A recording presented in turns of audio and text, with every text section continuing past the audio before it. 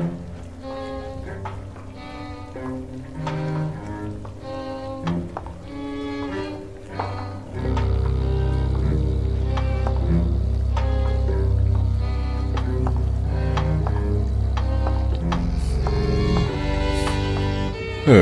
good evening. Always a pleasure to share your company. Welcome back to the Gallery of Curiosities. I remain, as always, your humble host, Osgood. I'm afraid I'm in a bit of a mood this evening. Something, or more likely someone, got past my security system and into the cellar. That's where Andrew practices his fungiculture. I would say that it was rats. However, considering the lingering scent of juicy fruit and spray paint on the air, I'm fairly certain the bony finger can be pointed squarely at some of our less savory neighborhood punks. They took the entire mushroom harvest. But what truly stokes my ire, dear listeners, is these hooligans trampled all over my beloved saprophytic orchid, which was literally on the verge of blooming. In complete darkness, I might add. Well, the joke is on them. I'm not certain exactly what Andrew's fruitings do when ingested, but it should be an interesting week on the police blotter. But what, I hear you ask, does all this have to do with the Pied Piper, other than my distaste for children? It's merely my miserable attempt at a charming yet somehow belabored segue into this evening's exhibit, which comes to us by way of Ms. Rachel Ayers, who lives in Alaska, where she daydreams, stares at mountains, and writes and hosts shows for Sweet Cheeks Cabaret. She is a regular contributor at Tor.com, and her fiction has recently appeared in Metaphorosis and Lady Churchill's Rosebud Wristlet. She shares speculative poetry, flash fiction, and cat pictures at patreon.com/richlairs. It will be read for us by Ms. Sarah Golding. Changelings by Rachel Ayers. The thing you must understand about Hamlin was that we did it on purpose. They weren't really our children. They weren't children anymore. The Chandler's daughter was the first. She went from red-cheeked cherub to a sickly, angry thing. Her skin slick as seawater, her eyes always watching every movement in the room. I stopped to buy candles, and the girl held me in a cold gaze. Her mother was fretful, worried, though she did not speak of the change in the child. The blacksmith's apprentice, the oldest to change, went sullen and cold as steel, though he would still smile, a cruel slash of his pale lips at someone stumbling in the street or an animal in pain. The miller's daughter, a lass who had always been as sweet as caramel and had often saved leftover rolls or sticky buns for Calla, became a greedy, sneering thing, always snuffling for scraps and crumbs, always eating, though she only grew thin and colourless. One by one, their voices stilled, their eyes turned dull, their skin lost its glow. The children, all of them, stopped running in the streets, and then they stopped their silly games, they stopped their crying, and they stopped their laughter. I've heard it said that changelings are switched out for the real children, but I can tell you, it isn't so. My own little girl, She had died the year before.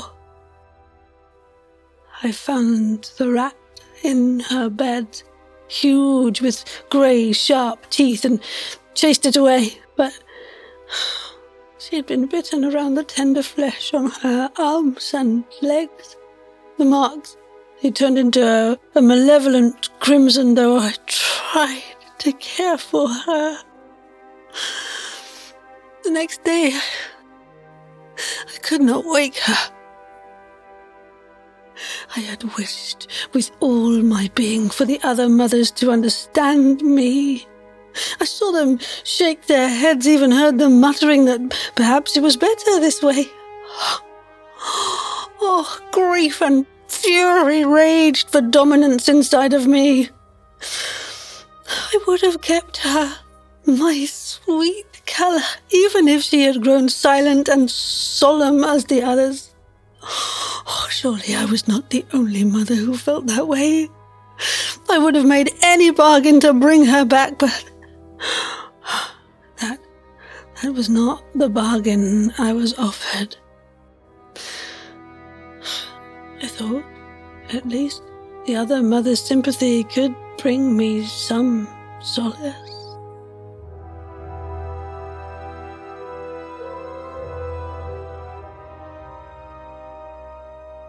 When the village council met, I went and lingered in the shadows, listening to men discuss what was to be done with the children who had taken to creeping round their homes, gnawing back at the rats, or watching their parents with eerie, dark eyes.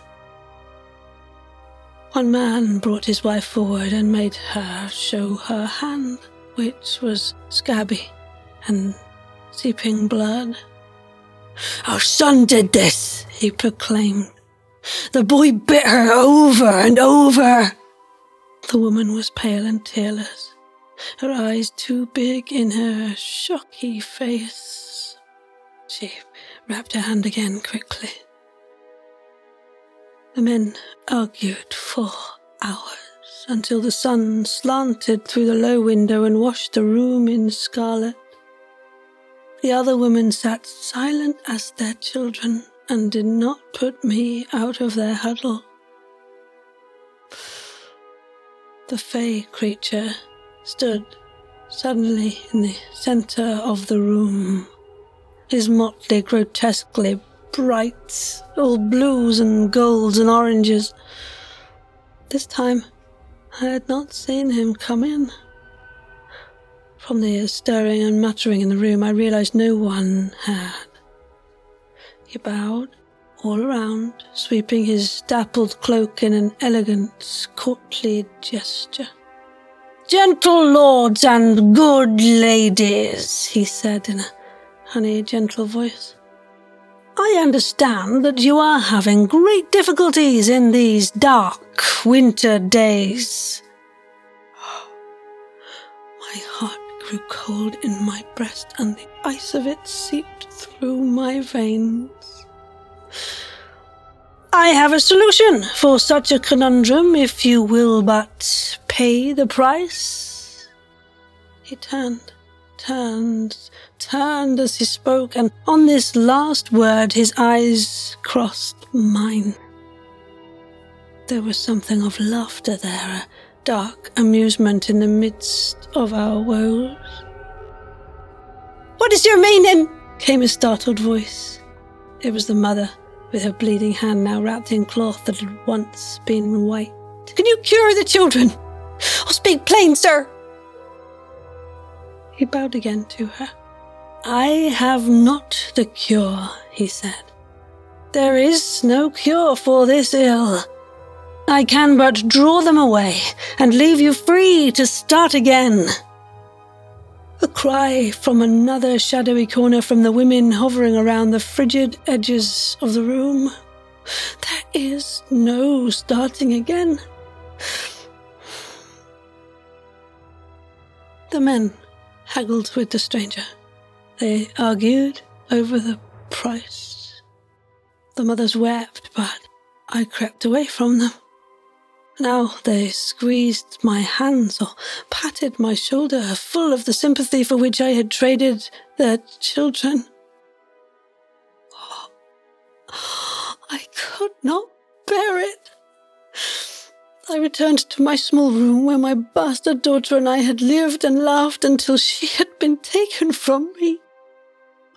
I went to the little corner where I still kept my daughter's things and found a dead rat in her cradle, stiff and mangy. Oh, I did not know how long it had been there. I burned all of her things then. In my tiny hearth, the wooden horse and the rag doll and the 2 tiny dress I'd sewn for her. It was still burning when the music began. The motley man piped all the pests away. Children and rats and even the fleas carving a hollow space with the sound he made. The streets rang with a deeper emptiness when he'd taken them. Now, oh, now, they looked at me with the sympathy I had wanted. The other mothers, the other not mothers, and I looked at them the same. They came to believe that Calla had gone with the rest of the children, and I let them. The villagers told the story for years, and it spread to other places until it was a fairy tale, told 100 different ways, but all wrong. They said the rats came first. They said the children were payment. But the thing, you see, you have to understand about Hamlin was that I did it on purpose. When the motley man had offered me a chance to be comforted, I had grabbed at the opportunity without question. I saw him once more, much later, on the hillside overlooking the river. He was colourless, his clothing all black and white, stark against the green, bright grass. "What did you do with them?"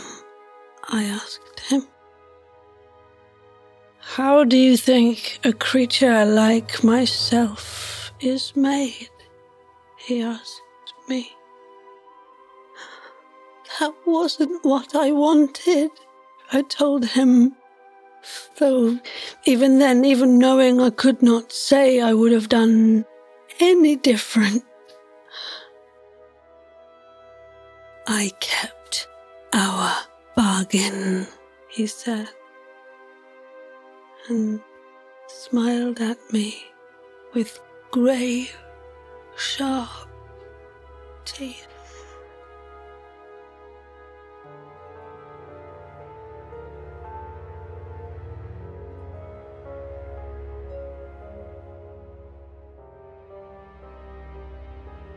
In the year 1384, an unnamed clerk wrote a singular entry into the records of the town of Hamlin. "It has been 100 years since our children left." On the stones of the town gate is the dedication. In the year 1556, 272 years after the magician stole 130 children from the city, this gate was founded. And even later, a mayor of Hamlin had the stonemasons chiseled into the facade of his house. In the year of 1284, on the day of John and Paul, 130 children born in Hamlin were misled by a piper clothed in many colors, led to cavalry near the Coppin Hill, and lost. Sadly, for posterity, no one thought to record the reason why the children left, only that they were led. It was not over a plague of rats, no. That part of the story does not appear until the mid-16th century. Let that be a stern lesson in keeping better records. This evening's reader was Miss Sarah Golding, who has created a huge range of character types for indie audio dramas and been in such wondrous podcasts as The Amelia Project, Edict Zero, and Hostile Worlds. She is up to her eyebrows in all things audio drama with her company Quirky Voices, producing, hosting, and performing new writing at podcast events. Find her online at quirkyvoices.weebly.com. Here comes the chorus. Do you know what that means? Yes, they're saying that you should be on your way. Do take care and come visit next time at the Gallery of Curiosities.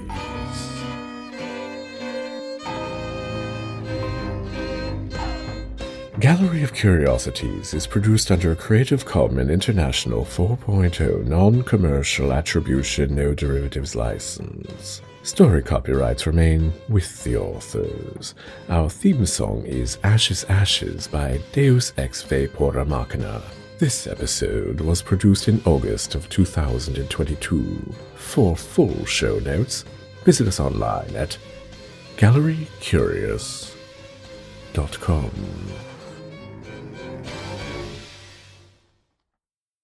I have to speak to Andrew about those mushrooms.